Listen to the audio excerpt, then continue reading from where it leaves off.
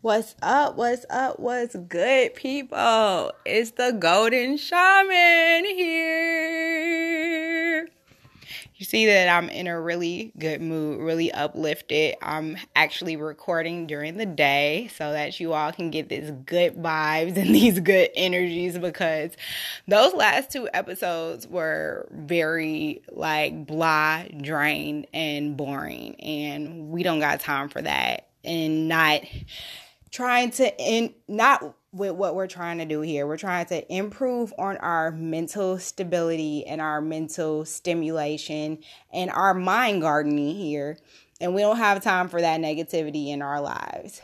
But on this episode, I would like to talk about karma. Yeah. What were the snaps for? I don't know. But anyway, we're just going to move forward from that.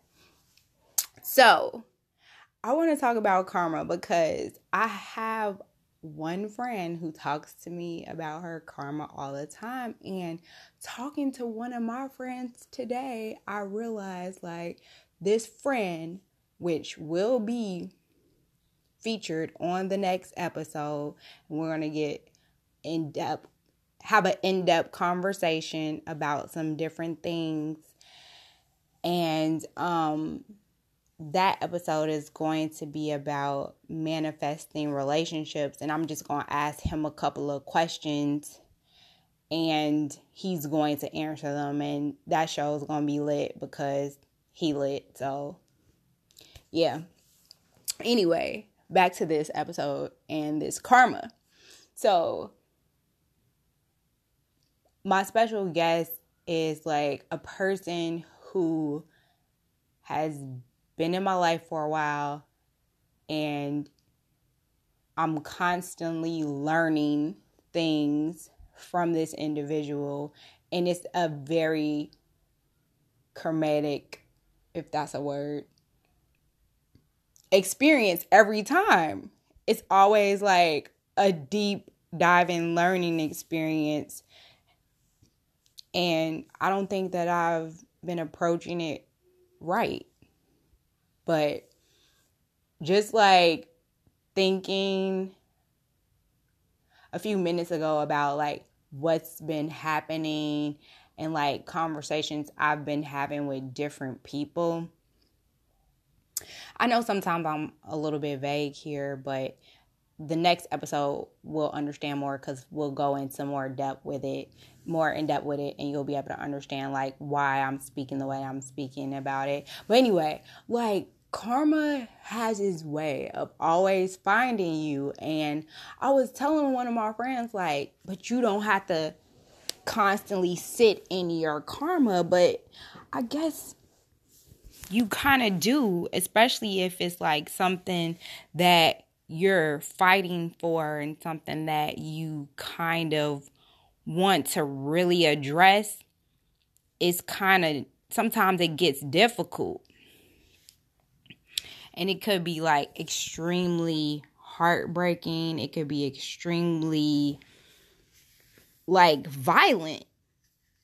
And it doesn't have to be an actual physical violence, but emotional roller coasters are extremely violent because you're jerking your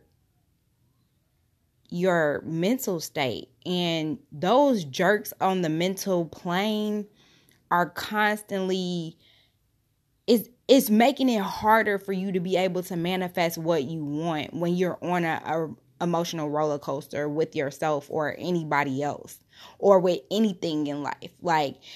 It's not allowing you to have full focus on what you want to gain in the end or what you want to happen for yourself, because you are the master and you're able to get whatever you want. But dealing with karma and your emotional roller coasters and yourself and all the other different dynamics that we have going on, because it's always and I always compare it to this, it's always that onion. It's so many different layers to the root of our issues. And once you start peeling each layer back, and most of them basically start in childhood, then you really realize like why you're having the issues that you're having, and you see how you're able to address them better in order to properly move forward and to gain the type of lifestyle that you desire. So I'm super, super geeked and super excited about the next episode. And I will give a few little tips about karma and how to handle it in your life. So, like, if you have ever studied or looked into karma, there's several different things that goes with it, because it could be stuff on you from your family. It could be different things on you that you've done, or like it could be ancestral. So it goes really deep, as a lot of different things do. But I've been listening to this podcast called A Little Juju, and I'm so happy that I was able to get into like her podcast and be able to hear what she has to say, because it's so helpful with my next step and my next level, because she talks a lot about the ancestors.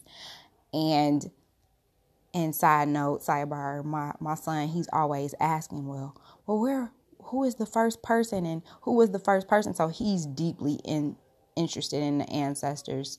So like when your children, they interested in different things, you just gotta guide them and show them the way about it, because they're meant to open up different things and different ideas in you as well. But anyway, so she was, giving tips on how to clear certain things. So you can also do